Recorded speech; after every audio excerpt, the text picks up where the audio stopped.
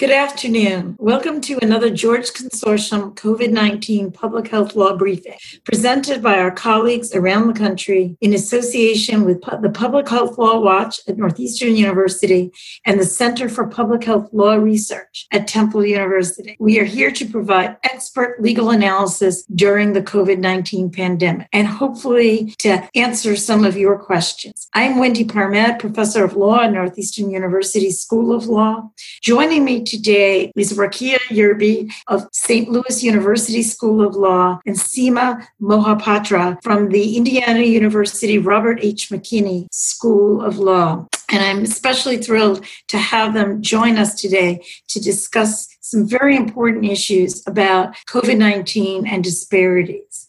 So we're actually recording this conversation on Memorial Day, a rather sober time that feels especially somber this year, as the reported deaths from COVID-19 in the United States approaches 100,000. But we know that these deaths are not equally distributed across all communities. Rather, COVID-19 is disproportionately impacting poor communities and communities of color. Seema, maybe we could start with you. Is this something new? Is this something surprising? Sadly, How should no. we think about it? Yeah, sadly, it is not new and it is not surprising. Yesterday, I know most of you saw the New York Times front page with the 1,000 names, and that spanned over four pages. And as we know that this is a disproportionately affecting, those names did not talk about what the races or ethnicities of the people are, but it's disproportionately affecting people of color. And we saw this in past pandemics. And so during the 1918 flu pandemic, Native Americans had a mortality rate of 4 times higher than any other ethnic groups. During 2009 with H1N1, American Indian and Alaska Natives had a mortality rate from H1N1 that was 4 times of all other ethnic groups combined. And so racial and ethnic minorities are disproportionately impacted during pandemics. And it's not due to any kind of biological differences which don't exist, but it's rather as a result of social factors. And so things like disparities to exposure to the virus, disparities in susceptibility to contracting the virus, and disparities in treatment. Rakia, maybe you could talk a little bit about the role of employment. What role does it play in affecting these disparities? Right. So employment causes disparities in exposure to the virus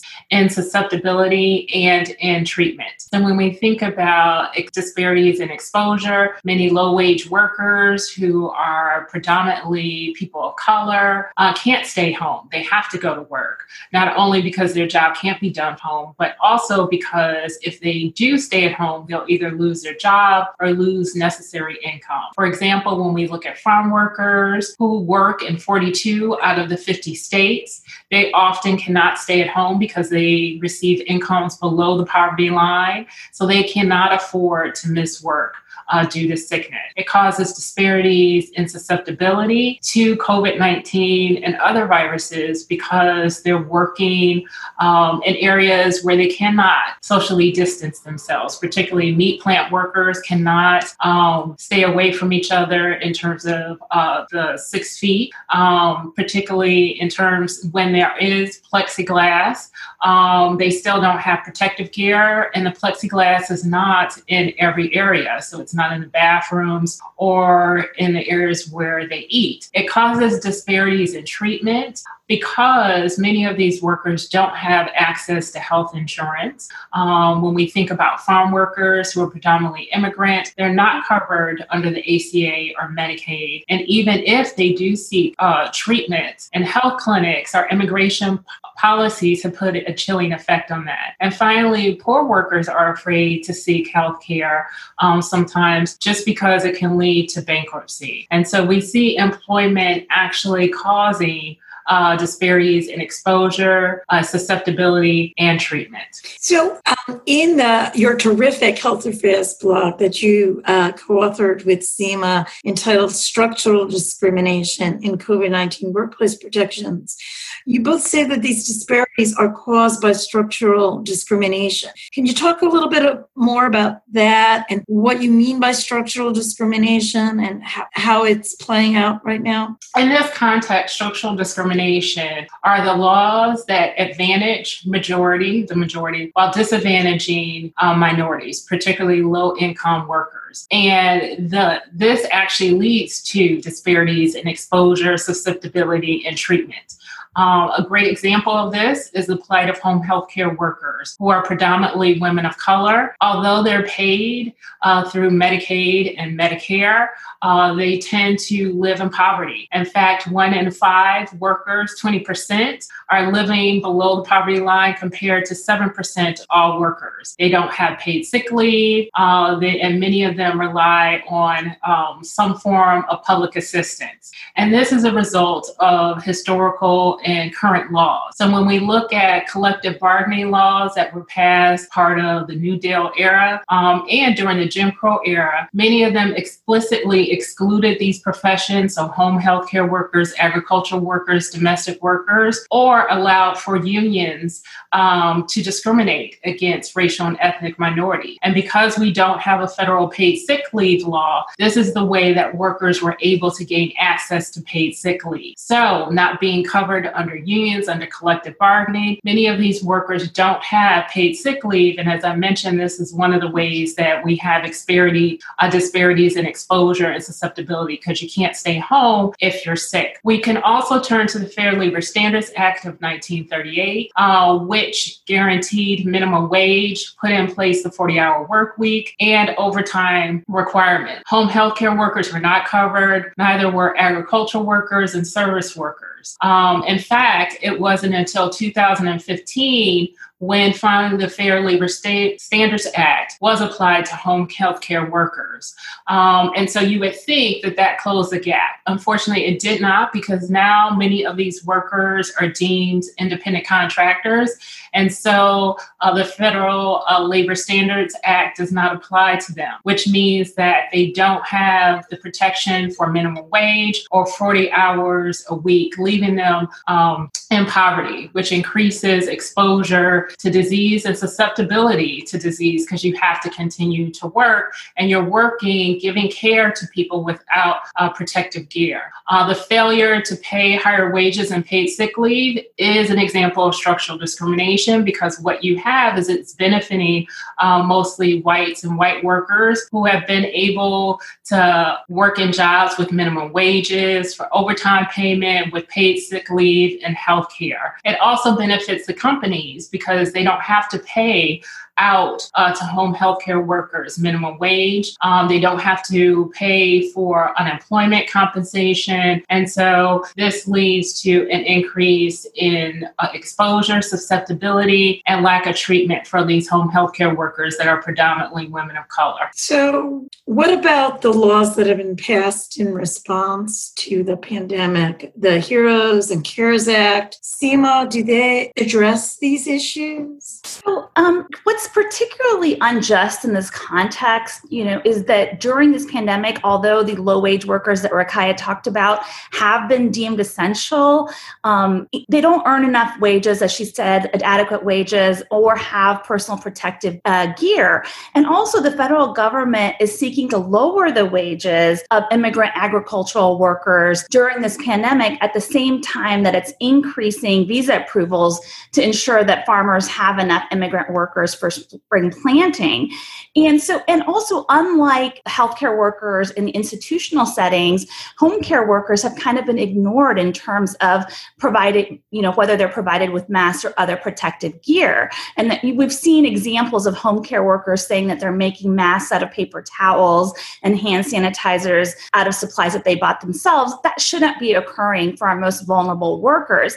And what's sad is that the home care workers aren't really covered by the CARES Act, Act because the home care industry advocated that there would be a worker shortage if home health workers were included. And also because half of agricultural workers are undocumented immigrants, the employment relief and the expanded healthcare protections that are provided by the CARES Act doesn't cover them either. So the CARES Act is really an example of structural discrimination because it primarily advantages white workers while disadvantaging these vulnerable racial and ethnic minorities who don't receive the protection of the CARES Act. So are there any solutions, legal solutions to these problems? Let me start with you, Seema. Yeah, I mean, we really need a change, a massive change in laws and policies. As you know, in public health, we often compare health to a stream.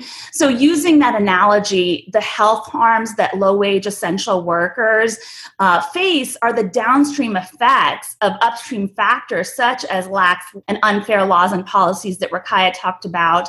And so in our Health Affairs blog piece that will be published May 29th, we note that most law and workplace conditions are two of the most important social determinants of health. And so we make suggestions both short-term and long-term. So I'll cover some short-term solutions that we talk about, and I'll have Ruqaiijah talk about some of the longer-term solutions that we talk about in that piece and in a forthcoming piece.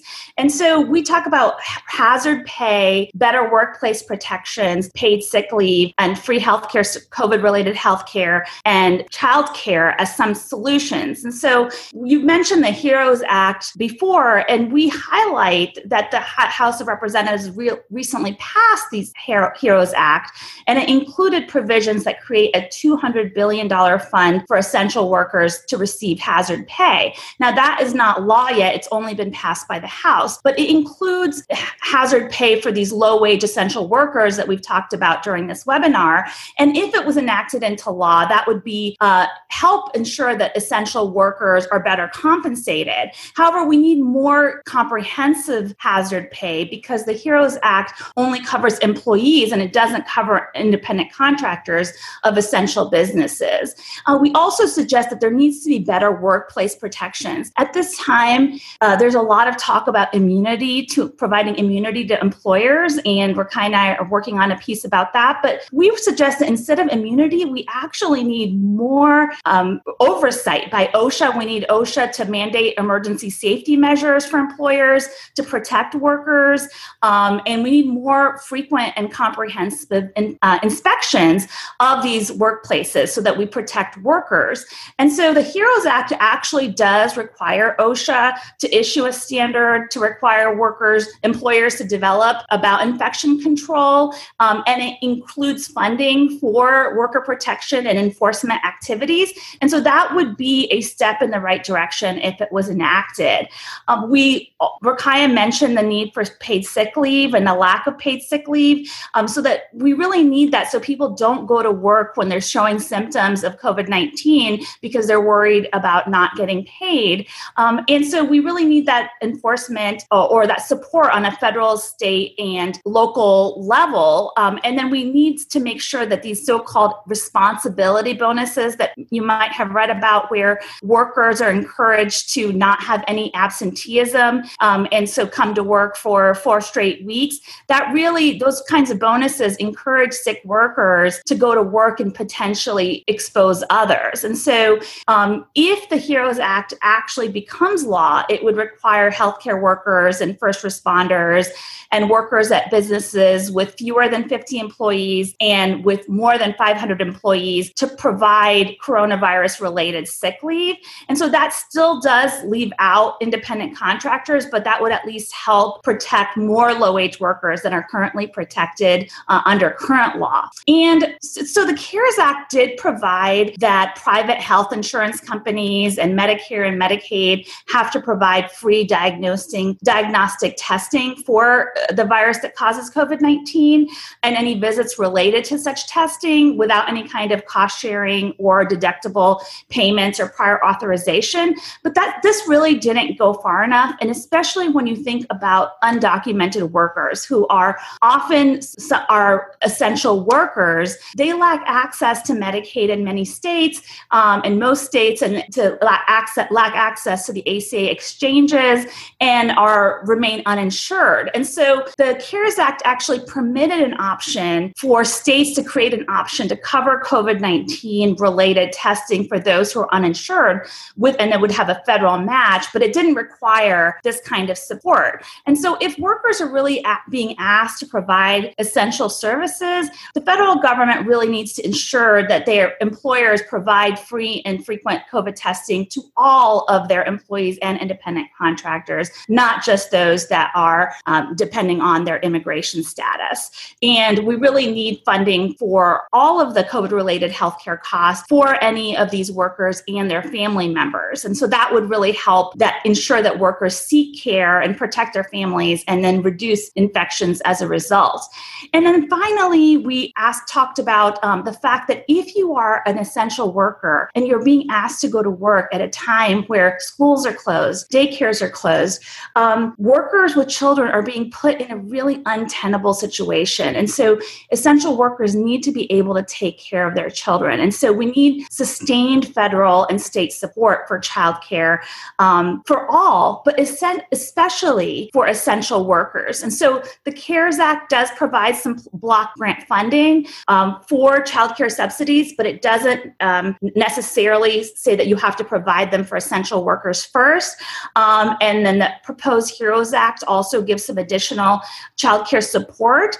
And some of the CARES Act support, like 12 weeks paid sick leave for employees that need to take care for their children if there's no childcare or school available, is a step in the right direction. But again, this exempts many kinds of employers that don't meet the definition of employers covered by CARES, and it leaves independent contractors out in the cold without childcare leaves. And so I just kind of talked about a lot of short-term solutions, and I'm going to give it to Ruqaiijah to talk about some of the long-term solutions that we've been focused on. So first, we have to think about COVID-19 as not just a short pandemic, right? We're already seeing that a lot of people who are infected with it are going to have some long-term disability. And so when we think about access to healthcare, it can't just be that we're giving you access to testing, we're giving you access to treatment to treat the original infection, that we have to think about some long-term healthcare to address the kidney issues, respiratory, heart issues, immunity issues that people are going to suffer from long-term.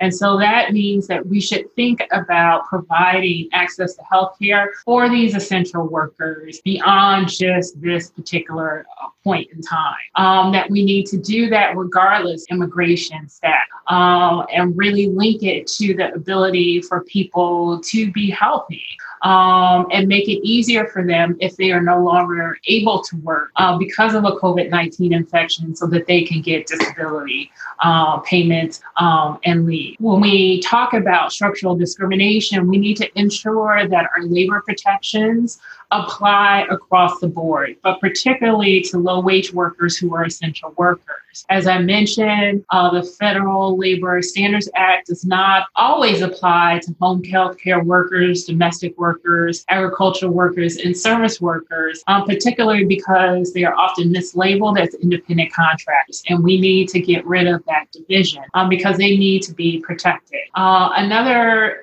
solution that we pose is a guaranteed basic minimum income and paid sick leave. In 1976, Alaska implemented a guaranteed basic income called the Alaska Permanent Fund, and has been sending dividends to Alaska residents since 1982. And what this does is that it helps guaranteed support for residents, helping them to address poverty, and it has no change in full-time employment. Many of the discussion has been that if we continue to provide support for workers, that they will stay at home, but that won't be the case if we actually increase the wages of workers.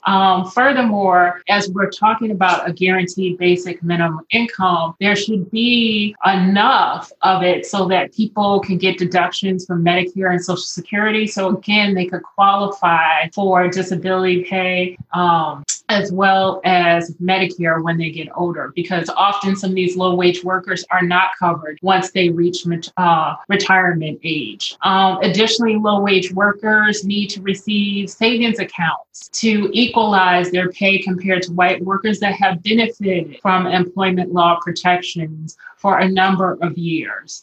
This will bring them up above the standard of poverty. We also think they should have survivorship benefits because many low-wage workers don't have life insurance. And as we're seeing, they're impacted not only by infections, but in terms of death rates, leaving their families without someone to bring in income. And so these are some of the solutions that we're addressing. I just want to highlight again the issue about workers and the need for employers to be responsible for their actual health.